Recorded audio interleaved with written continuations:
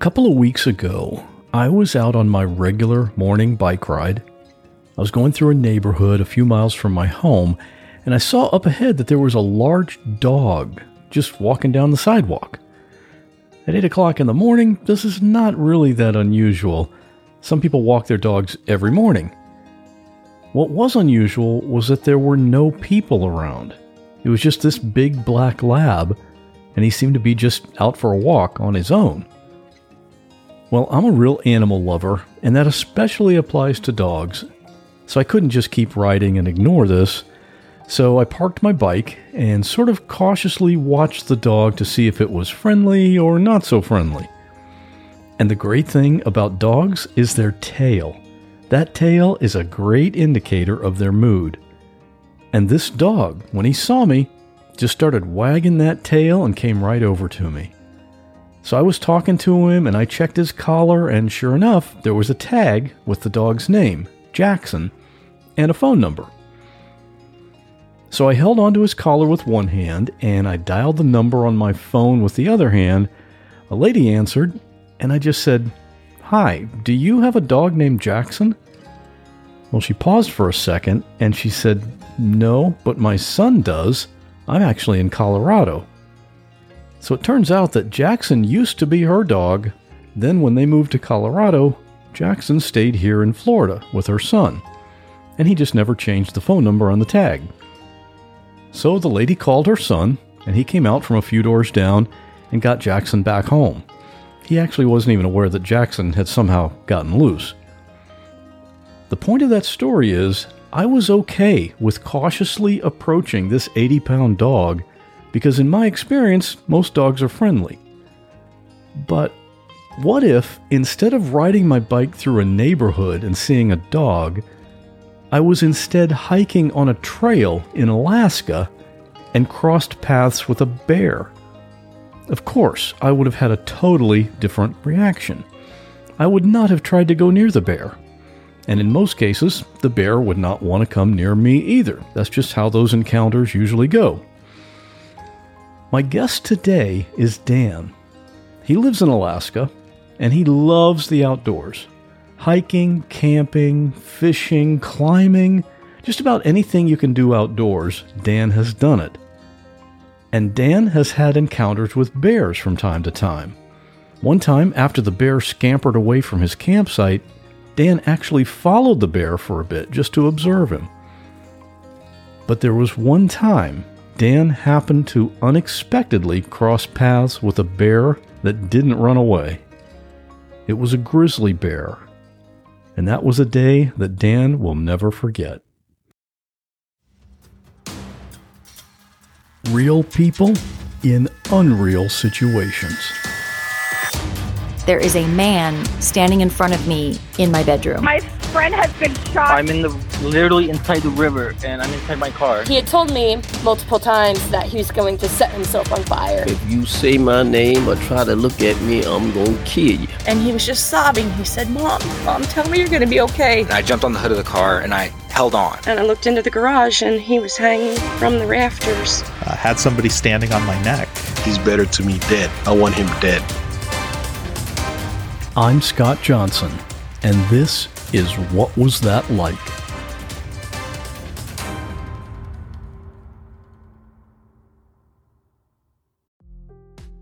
Hey, it's Scott, and guess what? You're about to hear an ad, and that's both good and bad.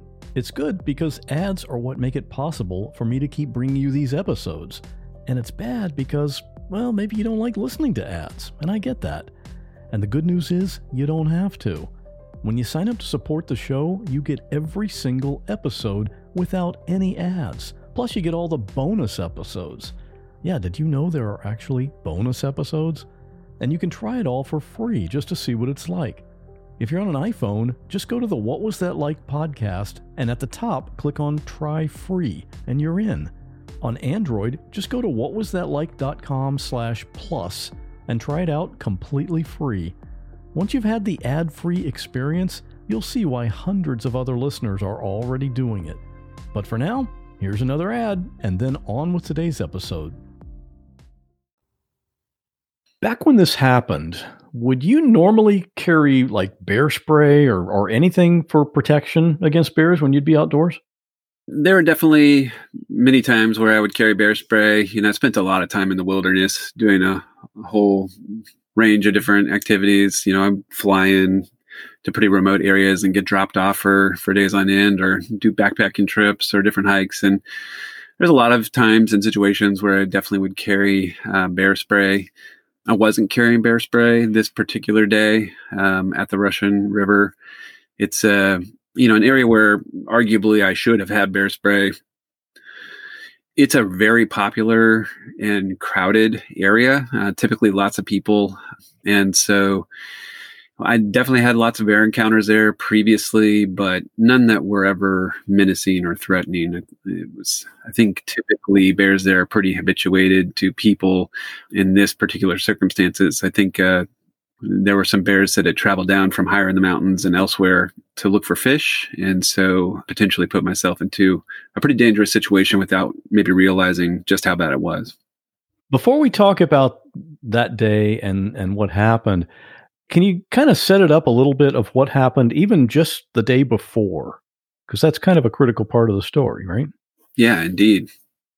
I had been in Alaska at that point for about a year. And, even so, just leading up to that day before, that whole year was really a time in my life where things were coming together really well.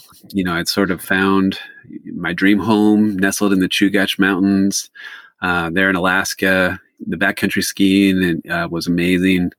The fishing was amazing. The beauty of the land and the ocean right there, just remarkable. I had a great job, kind of working with troubled kids, taking them out into the outdoors and helping them find healthy ways of living and coping with trauma in their lives. Had just purchased a cute little cabin nestled up in the Chugach. Wasn't much, like the outhouse didn't even have a door, but I could look out from my outhouse and see all the way to Denali, like 200 miles to the north. So even though it wasn't much, I always joke that my outhouse had $1 million view. It was quite something. So my life, kind of up to that point was just coming together really well. And probably one of the best things that I had going for me on that particular day was I'd recently got the attention of a cute blonde from Minnesota named Amber. And we had this sort of one of these spectacular first dates together, if you will, where we'd met up after work and we're driving back from Anchorage down to Girdwood where we lived. And we're driving along the Cook Inlet, or actually the Turnagain Arm off of the Cook Inlet. And we see a bunch of beluga whales out in the arm. And so we kind of pulled off the road and jumped over the guardrails and scrambled out across Beluga Point to the tip of the point where it meets the water. And we sat there and right in front of us, was a whole school of beluga whales just rolling in the waves. And they were so close that we could hear their breath. And we were actually even getting sprayed by the mist as they came up and rolled. It was really remarkable. And it was sort of like when you share moments like that with somebody, it has a way of creating chemistry, bonds people to kind of have those types of shared experiences. Cause it was pretty amazing. And so I jokingly now refer to that chemistry with Amber that happened that first time we kind of hung out as like the beluga chemistry between us. Mm-hmm. Okay. So that day right before the bear mauling, though, is kind of, we've been seeing each other around Girdwood for the month before that and noticing each other and hanging out from time to time. And the very night before, we sort of decided to move our relationship forward and sort of try our hand at a relationship. Facebook wasn't really a thing of our times way back in 2003, but had it been, we might have woke up the next morning to change our relationship status. Okay. So it sort of became official at that point. Yeah, exactly. Maybe an unspoken official, sort of. It was, yeah. Mm-hmm. So the next morning, when I was taking off to go fishing, it's sort of this thing where, I thought about asking her if she wanted to come, but I was like, nah, it was pretty intense last night. Let's take it slow type of a thing. And so I just gave her a hug and, we said our goodbyes. And I told her, I said, hey, I'll call you when I get off the river. And of course, at that point, I was unaware that would be a promise that I would be unable to keep. Wow. So that morning, at that point, where the place where you went fishing that morning, there were lots of bear sightings at that time. What is it that makes a place like that attractive to bears when there's lots of people? I thought they mostly avoided people. Yeah, no, that's a good question, because definitely, typically, that's very true. On this particular year, first of all, this is a common area for bears because it's a pretty significant run of fish. So there's a lot of salmon that do run up the Russian River. So there's a couple of different runs of red salmon or sockeye salmon and a silver salmon run that go up it. So it definitely does have a lot of bear activity when the fish are in. But this particular year was significantly worse setup in terms of bear safety, bear activity, because the salmon were significantly late. And so typically, I think a lot of the bears are further upriver and, there's plenty of food in the rivers and things like that. But on this year, because the run was so late, I think a lot of bears were coming down to the lower rivers. So there was an unusually large sort of concentration of bears sort of down in the lower part of the river, looking to see if the fish were coming in yet. Well, okay, so your plan was to go fishing that day with some friends. Can you just take us through what happened? It started out as a great day. One of these Alaskan summer days where, bluebird skies and the sun shining and, just enough breeze to keep the mosquitoes at bay and just warm enough to be in a t-shirt comfortably. And, those are those kind of priceless Alaskan summer days when the fish are in and the weather's good. And, those are the type of days that give us all, Alaskans, they make us forget about winter. We call it winter amnesia. It happens every summer. Keeps us here year after year. We had to fish pretty hard, but, by late in the evening, and evening is a relative term since, of course, up here in the summertime, it really doesn't get dark. We did catch all our fish, and so probably around 10:30 or so, we were packing up and getting ready to make the 20-minute trek upriver to where our car was parked at the trailhead. So we, made the walk back up and just kind of talking about the day and catching up and I was there with my friend John and my dog Maya. And my dog Maya just lets out this little growl. And she was, a trail dog. She'd been on probably over 1,000 trail miles with me in her time. And so when she made that noise, I knew that she was alerting me to something. I look up and sure enough, about 30 feet away was a large grizzly. And I've had a lot of bear encounters over the years and none that were quite like this. I've had some really cool bear encounters where I was able to kind of really watch bears in their natural environment behaving in a number of different ways and kind of spend some time watching them. I've more times than not, when I've seen bears, they were bolting, you see their rear end as they either walk or scamper off. This bear, though, was clearly having a pretty bad day. She was a very agitated bear. She turned to face us immediately and was stomping her paw and kind of jumping up and down on her front legs, so kind of huffing and growling, and her haunches were all raised. We could tell right away that she wasn't messing around. So my friend John and I stood close together, put our hands up in the air to make ourselves look bigger. And we didn't do much at first. We just stood our ground to kind of see how she was going to react. And we talked about, what the best thing to do was from here. And we decided the best thing was just to back away slowly and to head further upriver just to clear the area, give her plenty of space. And we were going to go to a different trailhead and kind of loop back around to where our car was parked. Because our car at that time, when we encountered her, was pretty much right behind where she was. Right behind her was a staircase. And at the top of the staircase was essentially our car. But anyway, we were able to back away and start heading upriver. And we'd gotten just far enough to where we were able to start to really relax. And we started talking about, man, that was kind of a crazy encounter. I wonder what was up with that bear type of thing, when all of a sudden in front of us on the trail, the alders started shaking vigorously. We couldn't see through the alder, it was thick brush, so couldn't see what it was, but whatever was causing them to shake the way they were was, a large animal. So we were pretty confident that we'd been cut off by that same sow.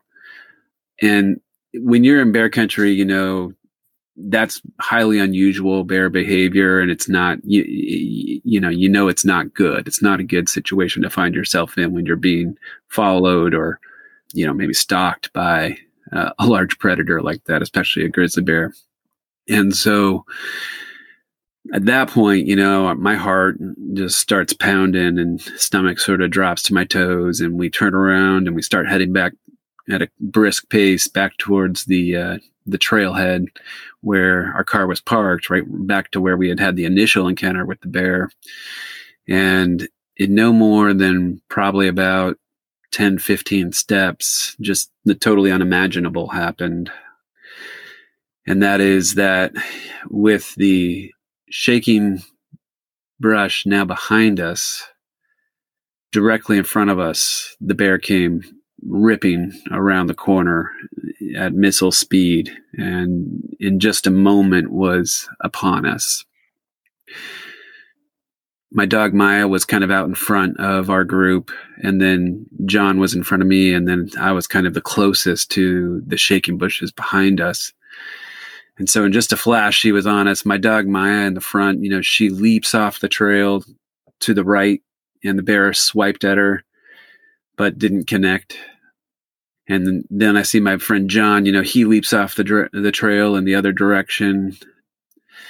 And so I turned and took a couple running steps and leaped off into the bushes as well, hoping we all, that she would just continue on her trajectory. But unfortunately, since I was the closest to the shaking bushes, which we wouldn't know until later, were her cubs. So we weren't even aware that there were cubs in the area. But as it turns out, her cubs were cached there during that whole initial encounter. And we had unknowingly put ourselves into this situation. And so as I leap off the trail, before I'd even hit the ground, she had a hold of my leg and was yarding me out of the bushes with her claws. I could feel her claws immediately sort of digging into my leg. And in that moment, this is a fully sort of traumatic experience where reality warps itself and everything is a little surreal. There's some sort of dissociative types of things happening where you almost feel like you're outside of yourself. So I could feel the pain for sure, but then I could hear this screaming. And then I sort of had to realize that was me that was screaming. And then after she kind of pulled me out of the bushes, she picked me up by my head and was dragging me across the trail, down the trail, and then dragging me off into the alders, into the forest, and I could just feel the dirt and the roots and the grass moving by underneath me, until eventually I just lost consciousness. And, then I would come to, I would kind of wake up and the mauling would be continuing, and then I would lose consciousness again. And this sort of happened several times where I would regain consciousness and be very aware that the mauling was continuing. And that whole time I was laying on my belly. So I was, good that I was face down. I had a backpack on. I was sort of holding my hands over the back of my neck to try to protect my neck and head as much as I could, which was, pretty futile effort to protect myself in that moment. Then one of the times I came to consciousness, I wasn't getting mauled, and it was kind of quiet, and I could hear my friend John calling my name from a distance. So I called back to him just so that, because I didn't know how far off the trail. I was drugged by the bear, and I definitely wanted him to know where I was, in case he was with rescue. And so I called back to him, and unfortunately, I think that to the bear, my calling back to John was too much sign of life, because she quickly returned after I called back, and the mauling continued. And the next time that I woke up, something really bad had happened, and that was that she had managed to get me flipped over. So I was now laying on my back, face up, and she was essentially standing over me with her front paws on either shoulder, her face sort of directly over mine. Something I've been recently making a deliberate effort with is to read more. There are lots of books I want to read, and I try to read every day, even if it's just a few pages. That little bit each day adds up, and it can make a big difference. It's like taking care of your gut. Even though it's not big, it supports the health of your whole body. Seed's DS-01 Daily Symbiotic benefits not just your gut and your heart, which aren't outwardly visible, but your skin too, which you can see. Every morning it's the same thing, 2 capsules of Seed DS-01. And sometimes I wonder, is it normal to feel this great? It helps support digestive health with optimal gut bacteria levels. And thankfully that's all backed up by science, and all the supporting data is on their website. If you're trying to avoid sugar, soy, peanuts, or gluten, you're good to go. And I was reading the literature and I thought, you had me at vegan, because it's that too. And if you have kids, DS-01 is the first multi-strain symbiotic shown to be tolerable and health-promoting in a cohort of children aged 3 to 17. And you can use this promo code to give it a try. Trust your gut with Seed's DS-01 Daily Symbiotic. Go to seed.com/what and use code 25what to get 25% off your first month. That's 25% off your first month of Seed's DS-01 Daily Symbiotic at seed.com/what, code 25what. I don't know how many other people do this, but I like to plan my weekly meals. Maybe I'm just weird, but I like quick and easy. That's just one of the benefits you can get with Cook Unity. Go to cookunity.com/what or enter code WHAT before checkout to get 50% off your first week. One of the dishes I recently had was the Green Goddess Falafel Bowl. Oh, I loved it. The falafel was seasoned perfectly, and I love how crispy it is on the outside, but really moist on the inside. It's a signature dish of Inat Admoni. She's known around the world as a chef. You've probably seen her on TV. And her dishes are made right here in Florida, so I'm supporting local business, and I love that. And the convenience of Cook Unity is crazy. I mean, I've got podcast episodes to produce. I don't have time for cooking. These meals are delivered fully cooked. So when it's time to eat, I pick a meal based on my mood for that day, I heat it for a few minutes, and enjoy. The menus are updated every week, so there's always something new to try. You can choose from over 350 meals based on your dietary needs or taste preferences, or go wild and have Cook Unity pick for you, because every meal is just amazing. Make the best meal plan ever with the convenience, chef-level quality, and endless variety of Cook Unity. Go to cookunity.com/what or enter code WHAT before checkout for 50% off your first week. That's 50% off your first week by using code WHAT or going to cookunity.com/what.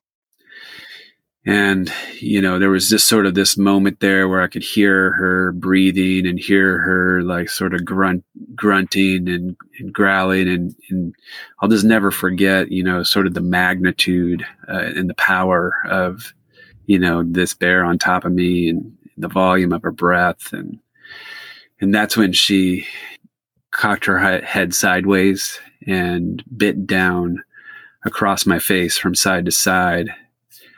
And chewed. And, that's when everything went black. And the next thing that I was aware of was kind of realizing in that moment that all the pain had gone away and terror had gone away. And there was just kind of like this, almost like a peaceful feeling and I'm kind of trying to figure out what's going on and where I am. And I'm looking around, but there's nothing to see. No shape, no form. It was just this bright blue light, like this iridescent blue light. And I'm trying to figure it all out. And I realized that I was at this crossroads, and that I felt like I had a choice to make in that moment, like to live or die. And to me in that moment, like it was clear that all I had to do was make up my mind and let go of life. And it was that easy. Like on the other hand, it was clear that I could try to fight to hold on to life, and that, maybe, it was an unknown, whether or not I could. It was interesting, the thought process that went through my mind at that crossroads, because I remember thinking, like, I don't know what kinds of injuries I will have endured. I don't know what the damages will be, if I can survive. So it was sort of like the hard choice and the easy choice, just to let go. And I can't really explain why, but all of a sudden in that moment, this image just appears to me, and it was like watching a home video or something, but it was an image of my mom.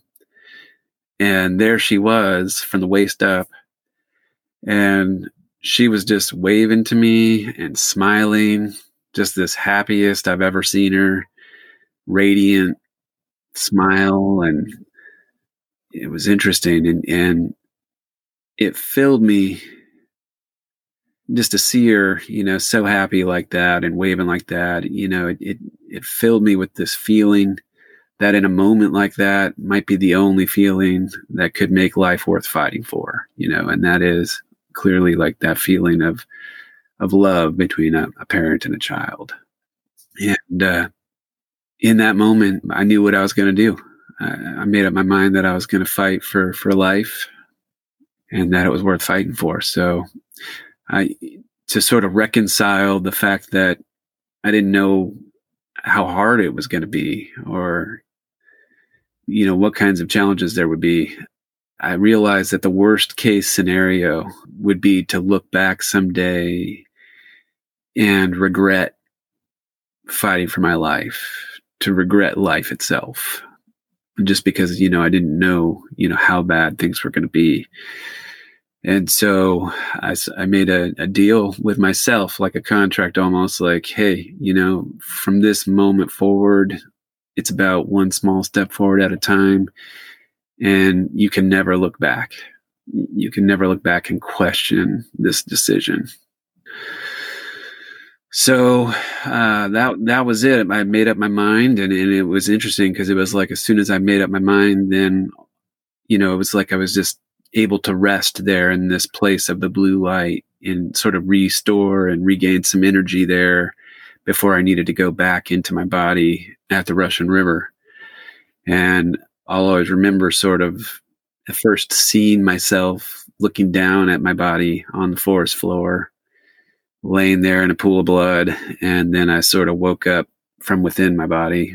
And my first instinct was about self-rescue, self-evacuation. I was a trained wilderness first responder due to a lot of backcountry experience and guiding experience. So my first thing is about kind of self-assessment, and very quickly I realized I was in really bad shape. I basically had no control over any of my limbs. I could feel blood pooling in my waders and filling up my waders. I could feel blood pooling under my head. And I realized like the only chance I had at living was just to stay still and to try not to use any energy and hope that rescue would be there soon. Did you know that the bear was gone by that time, or was she gone? I did know, and I knew that only by sense. There was a quietness and a stillness in the forest. And I just figured, that I probably wouldn't have come back into my body at the time I did if the bear was still there. But yeah, it was just a sense I had that she was gone. Yeah. Okay. Yeah. So then, a little while later, I hear people.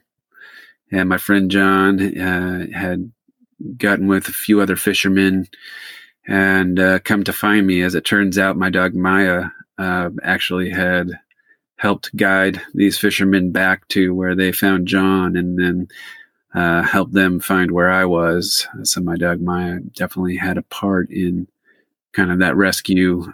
And John stayed with me then and, started applying pressure to try to stop the bleeding from my head and things like that, while the other people went to try to go get a cell phone signal so that they could call for help. So it would be about 2.5 hours laying there on the forest floor before the EMTs would arrive.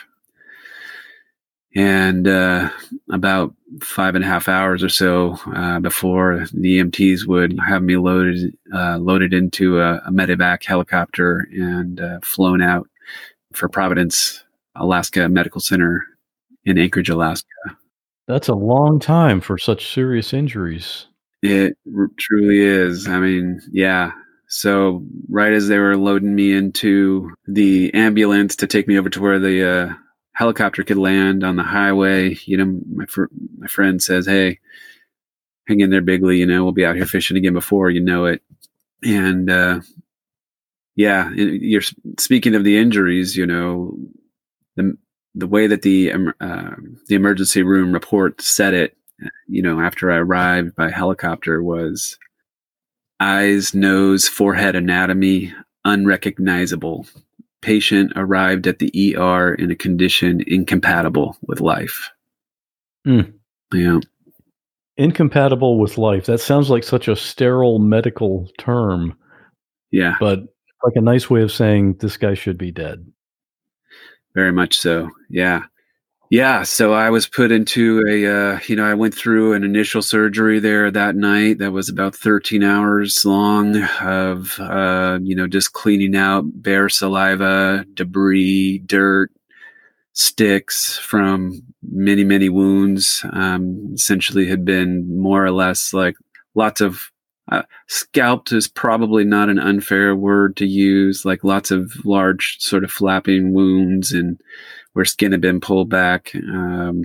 Every single bone in my head had been broken apart into many pieces, and in some cases pulverized from where the bear had chewed.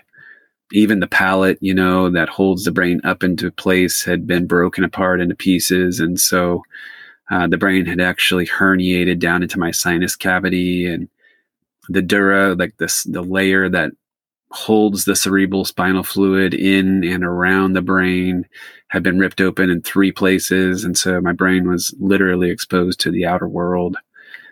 And, just thinking about all of that, I mean, that means that the bear in 3 different spots came within millimeters of the brain. The fact that I was alive is, to say that it's a miracle is kind of an understatement. I mean, it was impossible. And so, and it's interesting. I've spent a lot of time talking with that surgeon who worked on me that first night, and he actually ended up working on me several other times. And he said that after that initial surgery, that 13-hour surgery, that he went back to his office and he closed the door and he cried. And this is a guy who does surgery specifically with facial trauma. So he said it wasn't that he'd never seen anything this severe or anything like that. It wasn't the injuries or anything like that. What it was for him was to see somebody at 25 years old who was sort of at the prime of their life, and to see this sort of devastating injuries, these sort of devastating injuries, that he couldn't help but wonder, what kind of life was I going to have? And he couldn't help but wonder if I would thank him for helping to save my life, if indeed he would save my life. So at the end of that, they couldn't begin any reconstruction or anything like that. So they essentially put me into a medically induced coma, where they tried to stabilize me for the next 11 days so that the swelling could start to go down enough to where they could start to try to put me back together again. And because there was so many wounds and so many foreign, the saliva, their saliva, and all the debris that they tried their best to clean out, because there was so much sort of introduced into those wounds. Like the risk of infection at that point was extraordinarily high as well. And so that was sort of even if I survived the initial trauma, to try to navigate and skate by without a lethal infection was sort of the other significant challenge at that point in time. So I'll never forget, like I woke up, 11 days later from that medically induced coma, and my head's all wrapped with bandages at that point in time. My jaw's wired shut. I have a tracheotomy that I'm getting oxygen through in my throat, and a feeding tube coming out of my stomach, and IVs coming out of, my arms, and just trying to figure out what all happened. Trying to figure out what my life was going to be. It was a terrifying time. And as I'm sitting there thinking about all this stuff, just kind of out of nowhere, I just thought, oh, what about Amber? Where's Amber? That cute strawberry blonde that I had just said goodbye to the morning before the bear. And of course, I couldn't speak at the time, and, with the mouth wired shut and the tracheotomy and all this. And so I was able to write down to my family members, where's Amber? And so they got a hold of her through some friends. Of course, she was so new. We had just decided to try a relationship the day before. So the bear. So none of my family really knew her or knew who she was or even knew of her. But fortunately, they were able to find her. And so I'm sure for Amber, the way she tells the story, it's sort of like she wanted to be there, but it was she was going through her own process of like, well, who are we? Like, what do we have? Like we sort of officially dated for 12 hours before this happened to you, This is a uniquely awkward situation for sure. Yeah. Yeah. So for her to come in and sort of meet my mom and my brother, and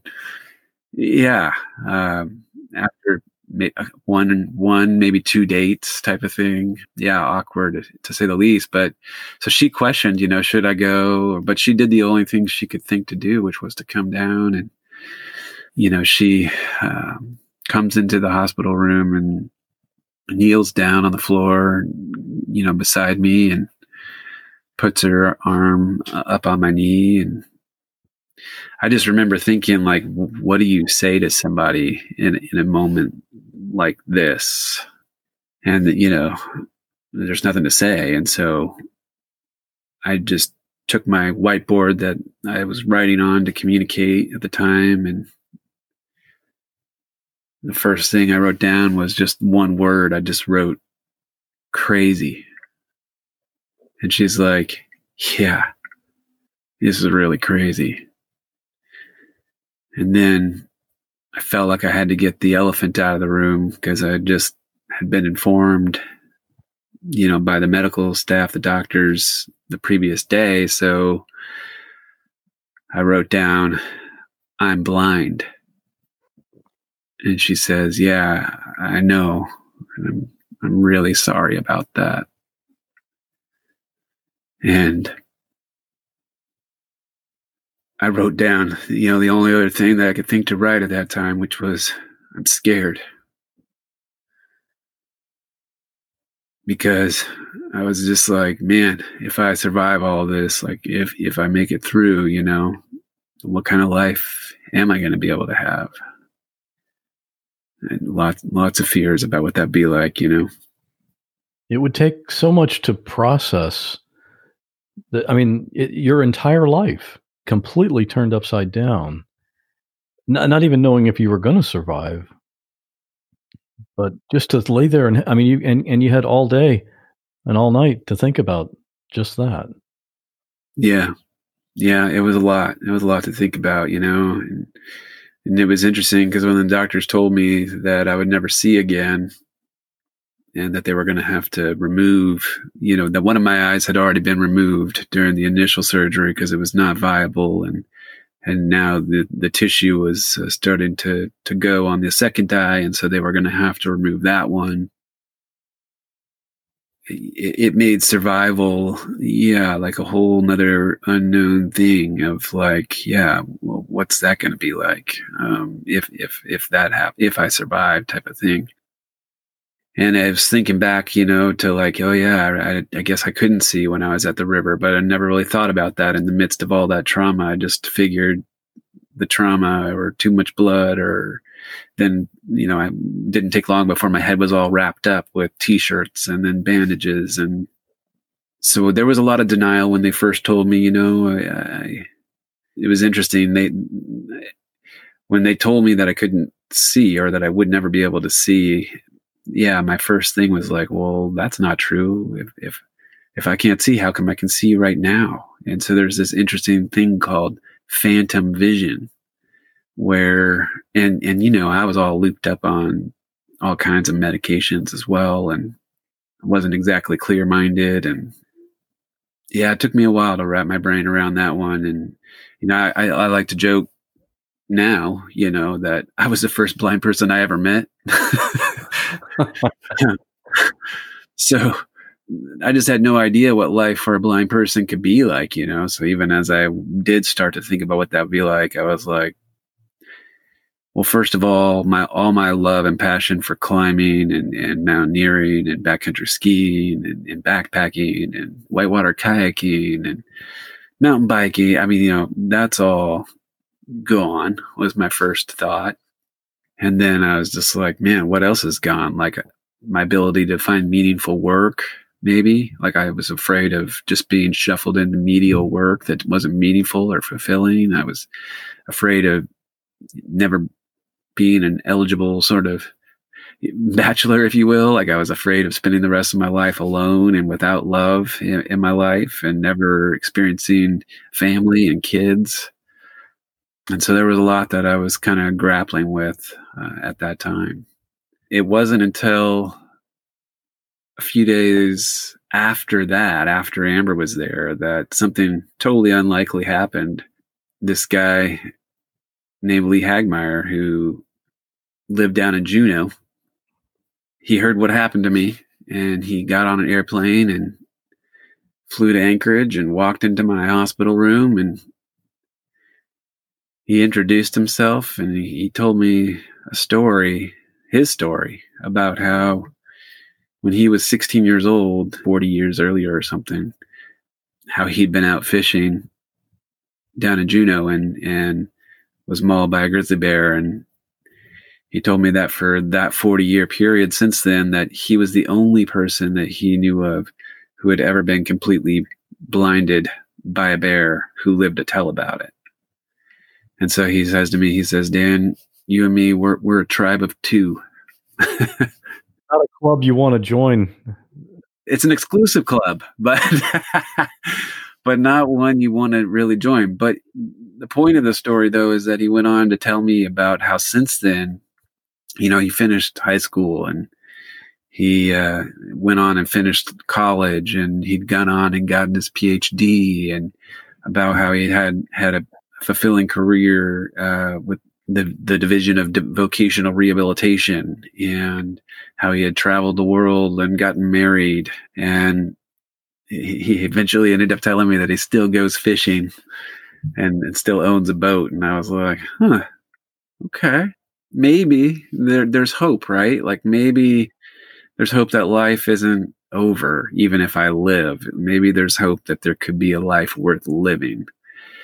And so that was a real important sort of turning point in the story for me, where I wasn't quite so hopeless. There was hope about the possibility of a life worth living if I could get through all this. What an incredible thing for him to do.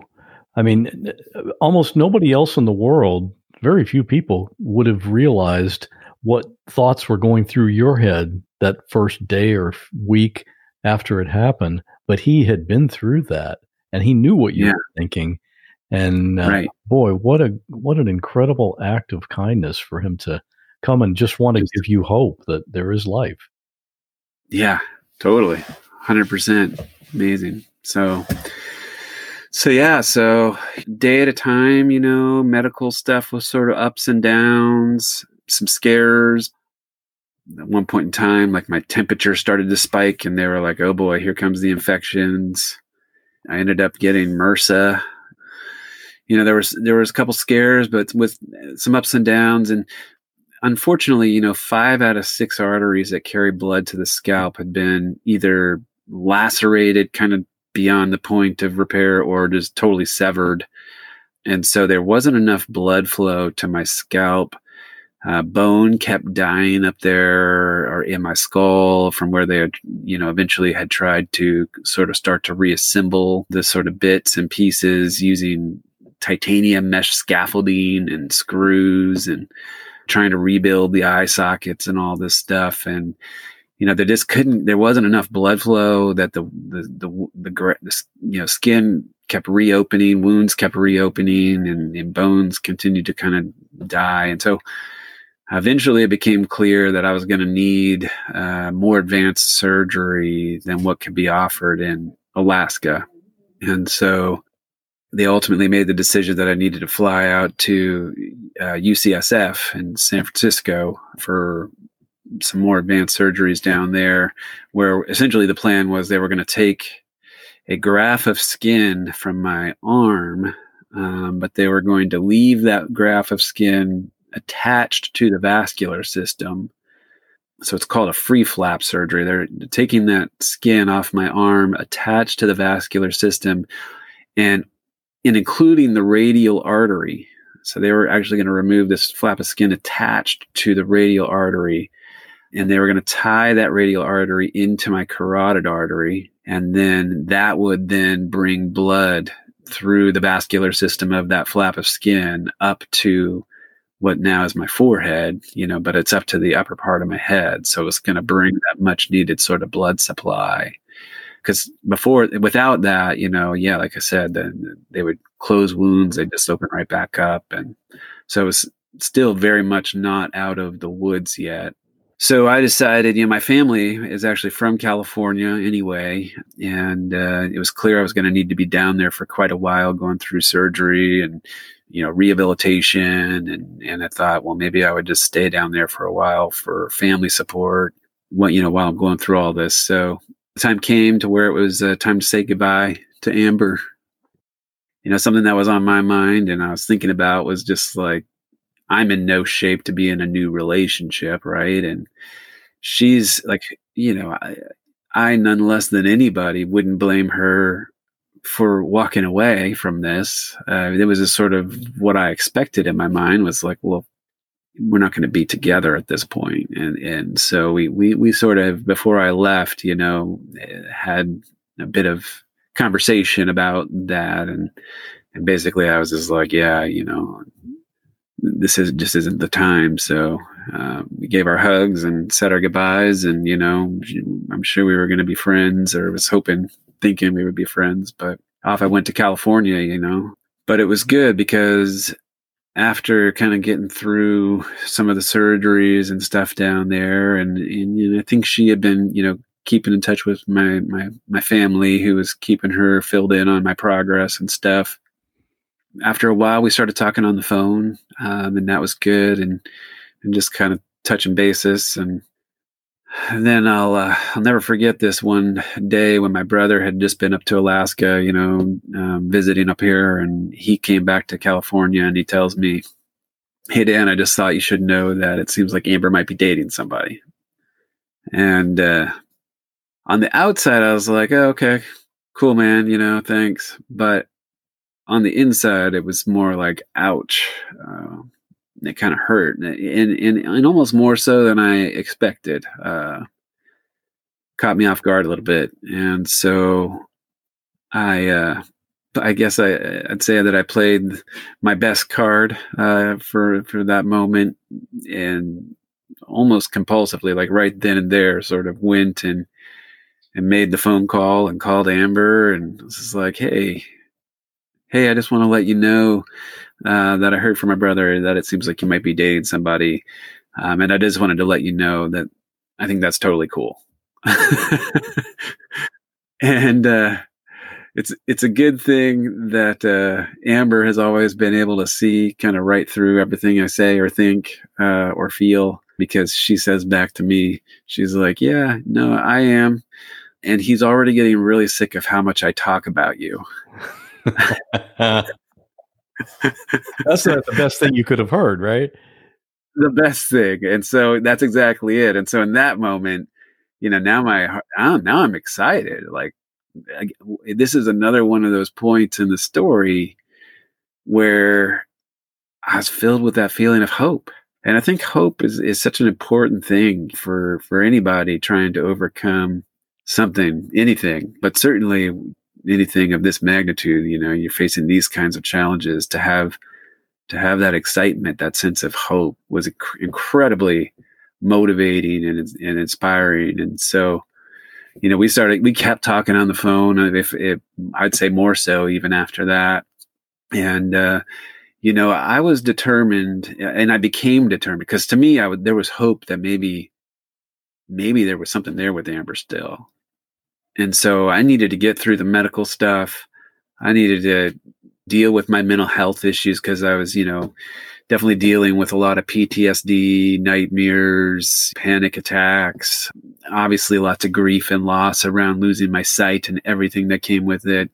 I mean, the very experience of going through this and losing my sight in an instant, I very much think of it like a death rebirth experience, where it's like I lost my old identity, all the things I used to do and love.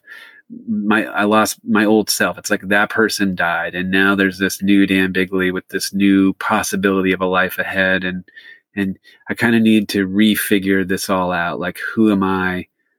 What am I capable of? What can I do with my life? What am I going to enjoy in life? So it's this like rediscovery of self and of life. And part of that, I was pretty determined that if this thing with Amber had hope, that it couldn't be out of any sense of responsibility to me, that it couldn't be out of sympathy or feeling bad for me, that it couldn't be because she felt like I needed help, You wanted to be a boyfriend, not a project, right? Yeah. Like, if this was going to work, it had to be based on my own merits as a partner. And so it became about, what do I have? What value can I add to her life and to this relationship? What value can I add in general? And how do I get there from here? Because I was I couldn't even make a peanut butter and jelly sandwich to save my life back then, couldn't find my way, out to the mailbox and back or whatever, and so I had a lot of work ahead of me. And so, I started working with a rehabilitation specialist down there and learning how to use a white cane. Ultimately, once I was sort of medically cleared, which did end up coming to fruition, then I was asked my therapist, hey, can we meet twice a week instead of once a week? And so I was doing EMDR, like this pretty good treatment protocol for working with people who have experienced traumatic events to help people that might be suffering from PTSD or traumatic responses.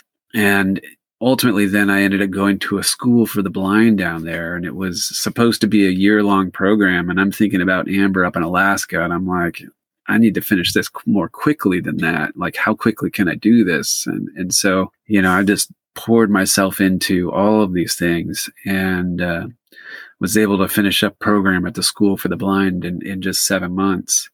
And so there I learned how to do things, right? The activities of daily living. So I was learning how to cook and clean and use computers with software for the blind. And I always like to joke that I was learning how to match socks, and things like that. So it was about a year later when I made my first trip back up to Alaska since the bear. And at this point in time, Amber was no longer dating anybody. So she picks me up at the airport, and we're driving back up to her cabin, ironically, her little cabin up in Bear Valley. And once again, we sort of have this, it's just an amazing, miraculous, special evening where it's clear to both of us that that chemistry that was there, that beluga chemistry or whatever you want to call it, it was still very much there between us. And so once again, come morning time, it was clear to both of us that we were going to try this relationship thing.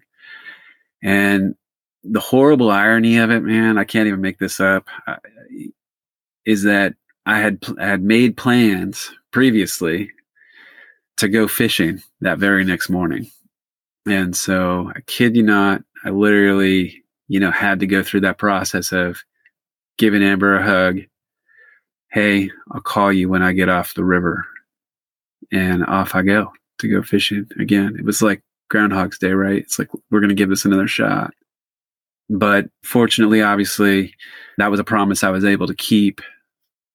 And even better than that, when I called her after getting off the river, I was able to tell her I just caught a 40-pound king salmon. So I now think back to that first trip back to Alaska as my victory lap. One where I returned to Alaska, got the fish, and most importantly, I got the girl. That's a great way to end that story for sure. Yeah. Yeah. When you're going through this type of recovery process, this type of rehabilitation process, there comes a point to where initially, it's just straight up medical, everything. That went on for months. I think so this happened in July. I was finally sort of medically cleared by the following January. And so then it was mental health and rehabilitation for the blind and learning all that stuff. And then there comes a point to where you're like, okay, I can't just stay in this rehabilitation mode forever. And ultimately things are going to be expected of me, like paying bills and, moving on with life. And so that's a really interesting and difficult time. And I was trying to figure out as a blind person, what am I going to do with myself in my life? I really liked the work that I was doing before I was blind with kids, with kids that were troubled kids. These are kids that had experienced lots of trauma of their own. And so I knew I couldn't keep doing that. It was kind of rec therapy oriented, very much required driving abilities and getting out with kids and doing things. So, but I thought, especially after my own sort of therapy experiences, I thought, now that's something that I could do with this population, and I like the work and I could do that. And so I looked into going back to college as my first step. And so I was pleased to see that there was a Master's of Social Work program here in Anchorage where I could be close to Amber. And I filled out an application, and I'll never forget the day I got back my acceptance letter that said that I've been accepted into the Master's of Social Work program at the University of Alaska, Anchorage. But my acceptance was contingent upon getting a B or better in statistics. And there was another, prerequisite or whatever, but this one really stood out to me because I'm thinking about statistics, and I'm like, man, these are some really long equations and there's charts and graphs and curves. I was like, it seems very visual in nature. Like, how am I going to pull that off?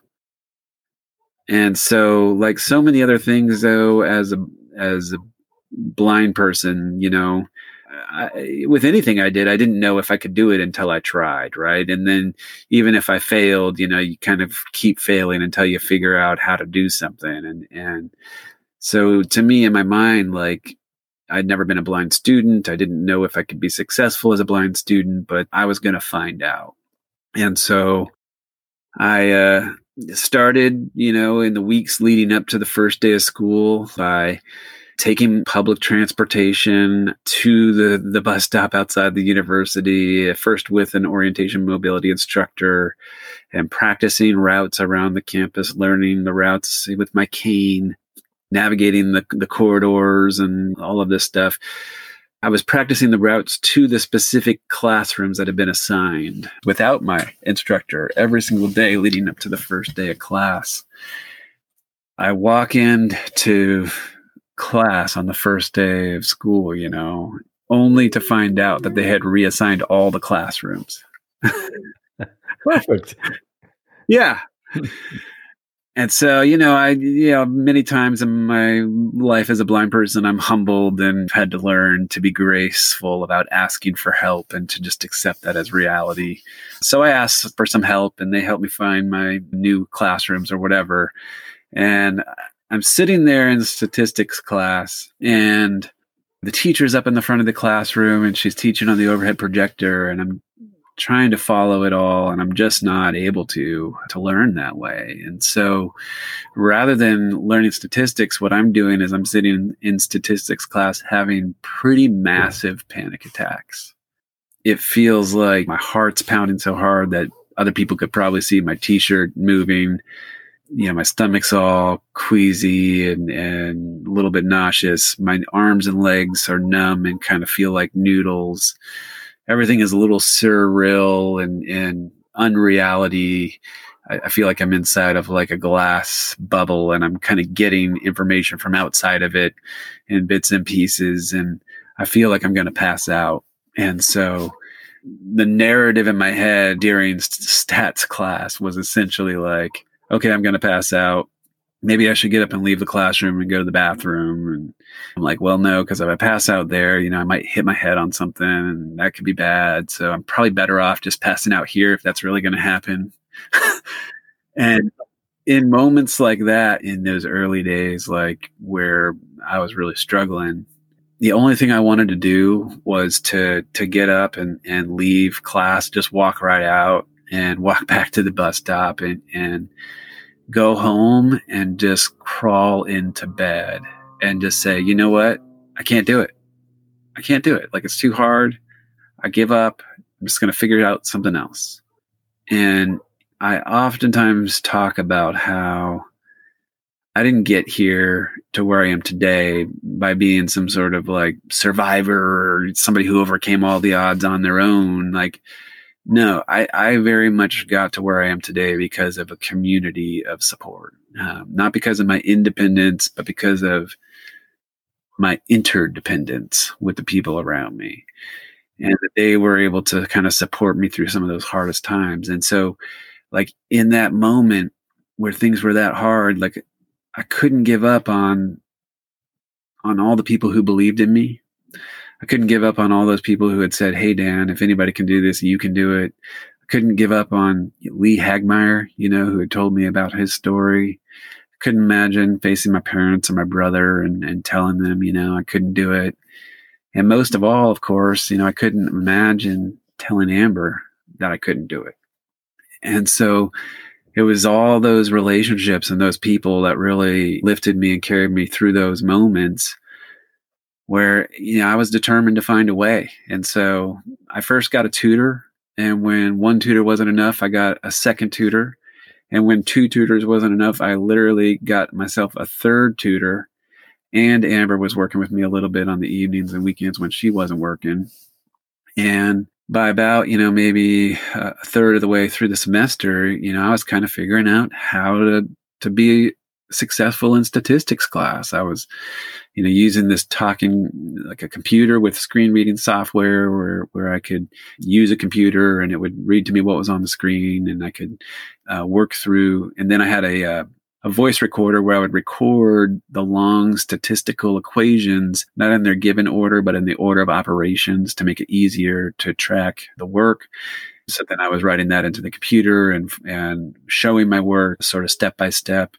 And then I had a talking calculator that I was using to perform actual arithmetic. I was learning how to use software packages to manufacture and create charts and graphs and curves and this histograms and this kind of thing.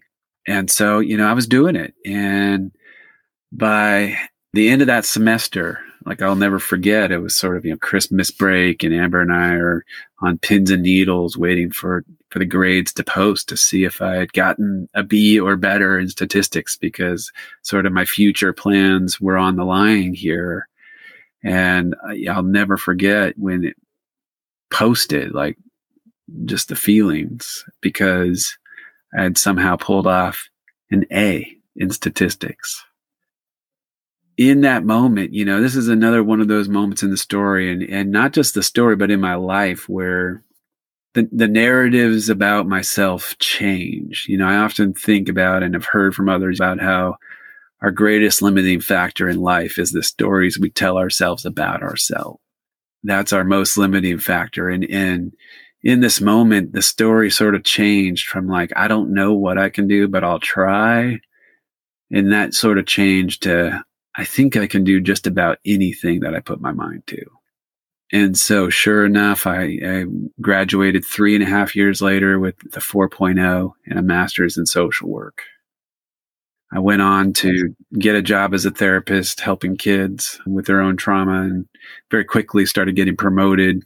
First director of therapeutic foster care program, and now I'm the clinical director at Denali Family Services here in Anchorage. So I oversee about 15 therapists at 3 different clinics and oversee care for about 200 kids at any given time in our services. And I've gone on to write a book about my experiences called Beyond the Bear, how I learned to live and love again after being blinded by a bear. And I share my story as a speaker across the country to all different kinds of audiences. Just recently dropped my first album as a musician, just as kind of my passion project. And so the best thing, though, that's happened to me since then, like the kicker of it all, the cherry on top, if you will, is that Amber and I, this next summer, we'll be celebrating 15 years of marriage, and we have a 11-year-old daughter and a 13-year-old son that are just wonderful kids. They mean everything to me, and sometimes remember this story, and I share this story about how when she was about 2.5 or something, she wasn't yet 3. I was tucking her into bed at night. We were kind of having this moment together, and at first, I was just kind of with her, you putting your kids to bed and you're just kind of like with them. So I think I might have even been like on my phone or something. And she's like, "Hey, Dad, are you blind?" And I said, I kind of put my phone down, look at her like, "Yeah, I'm blind. I'm blind." And she's like, she just stops, and she could tell, like I could tell that she was thinking about that, and her wheels are turning, and so I'm just waiting for her to respond. And she says, "Are you happy?" And I said, "Yeah, Dad's really happy." So I could tell she was thinking about that, she was taking that in. She's just quiet. And I'm just waiting for her to say something. And she says, "So you're blind and you're happy?" What do you say? I was like, "Yeah, Dad's blind and happy." It was like one of the happiest moments of my life right there. You know what I mean? Spending that moment with her as she's figuring this out. Pretty amazing. So kind of what I've learned, through all this, just in terms of, first off, I've learned that the importance of that interdependence, right? That our strength is not our independence, but our interdependence. That it really did take a community to help me get to where I am. And so I'm grateful that I was really kind to people and nice to people and did things to build a community around me, because I think, I lived by my values and I told the truth and I worked hard, because I think when you live your life a certain way, you build that community or you degrade that community, and that community really, it builds our resiliency. So that, in kind of retrospect, like looking back on that, I'm grateful for that community that was there for me, and grateful that I lived my life in such a way that builds that community. And I think about that, and that's a lot of the work that I do now in communities, more generally in schools that I might spend time with, speaking with, or even in the lives of my clients, is really looking at that in terms of how do we build more resiliency within our communities to really help support people, even in organizations and workplaces, right? Like, how do we build resiliency into a business and into the lives of our employees through that business, through the culture of an organization. But I'd say for me, the biggest thing, is that I've realized that, and I'm going to talk about this obviously from my own perspective as blindness, but I think we could fill in just about any other type of disability any other type of disabling anxiety or stressor or even just life event, whether it's a divorce or a loss of a job or whatever. For me, like, it's about my disability. And I've learned that there's this inverse and proportional relationship between engaging in life and disability. And that is to say that the more you engage in life, regardless what your circumstances are, regardless of anything, the more you're engaged, the less disabled you are. But the more you disengage, so the less engaged you are, the more disabled you become. If you look at the blind community as an example of that, like, there are blind people out there who experience the same condition of total blindness. And it's clear and easy to see that they're very disabled by that condition. You know, the unemployment rate within the blind population, something like 80%. And yet at the same time, there's blind people who are like lawyers and doctors and social workers and artists and dancers. And, it's easy to look, there was a blind person that climbed Mount Everest. And so it's easy to look at some people and say, with the same exact condition of total blindness, they're engaged in life in such a way that they don't appear to be disabled at all. They're doing more with their lives than most people with sight. And so it is that, regardless what your condition is, whether it's mental health or, some life circumstance or some physical disability, that the more you can be engaged in life, the less disabled you are. And so, in running with that, the more I've engaged in life, and whether it's writing a book or making an album or even just things like playing guitar and howling at the moon with my friends or playing hide and go seek with my kids, that the more I engage in life, the bigger my life gets, and that the bigger my life gets, the smaller my disability gets. That's an excellent way to look at it.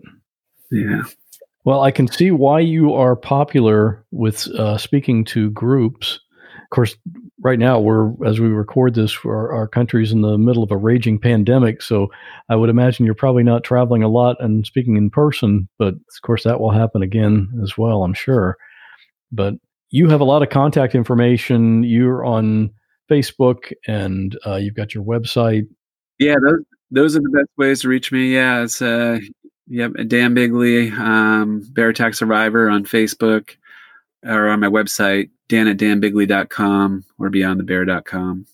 You can also go check out my new album, which we're going to be launching here very shortly. Probably by the time your listeners are getting this, it will be available on all the major streaming sites, available for streaming and download on anywhere you can find music. So we'll have links to all that in the show notes for this episode. And I got to tell you, I read the book, and you know this, we've talked about it. I read the book prior to our conversation just so that I could be aware of what happened and everything. And it's a very well written book. I mean, typically you think of someone that goes through an event like this and they come through the other side and they decide, okay, I want to write a book about this. And they're not really a writer, but this is a book that is, I would recommend this book definitely. And I highly recommend people to read it. It goes into a lot more of the details than what we can do here on a podcast. And there was a lot more involved than what we went over here, but it's wonderful. That's great. Well, yeah, thanks. And people can find Beyond the Bear is the name of the book, and it can be found, just about anywhere as well. So I'm glad you enjoyed it. Yeah. For a story that has such a horrific plot, for it to end as well as it has, it's wonderful.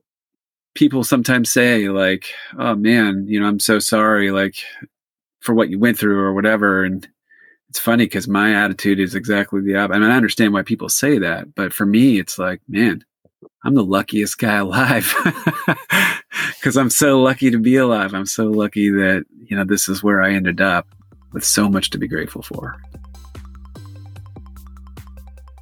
Hey, you heard Dan say he's a musician, right? Well, in a minute, we're going to hear some of his music, so hang on for that. But I have a couple of things I want to tell you about. If you haven't yet joined our private Facebook group, get over there now. We talk about the podcast episodes and lots of other stuff, and we've got over 800 listeners in that group. And you can join at whatwasthatlike.com/Facebook. And I wanted to let you know there are now 9 raw audio episodes available to listen to. The raw audio episodes are bonus episodes for patrons who support the show for $5 a month. In this new episode, which is Raw Audio 9, a man tries to keep his wife alive after he shoots her. Oh my God. Oh my God, she just died. She just died. Oh my God. Okay. Are you able to do CPR? A young woman is trapped in her car after a crash. It's okay. Just stay calm. I'm just gonna breathe. It's gonna be okay. It's gonna be okay. And a teenager witnesses a murder-suicide. Where are the weapons at? Where's the gun? The axe is in Jake's head and the gun is in Brian's hand. These are actual 911 calls with the stories that go with them.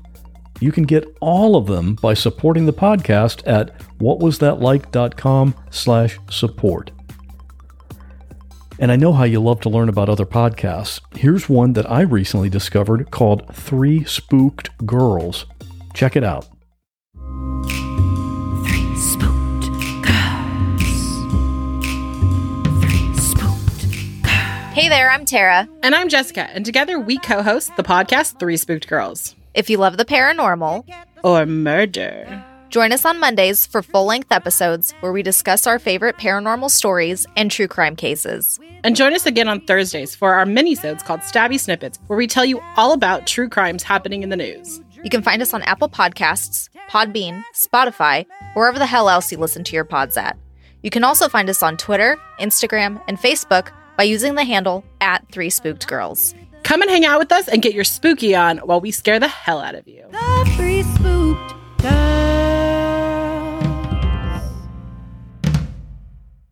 And to play us out for this episode, here's a clip from Dan Bigley performing his song Comatose Rider. Stay safe, and I'll see you next time.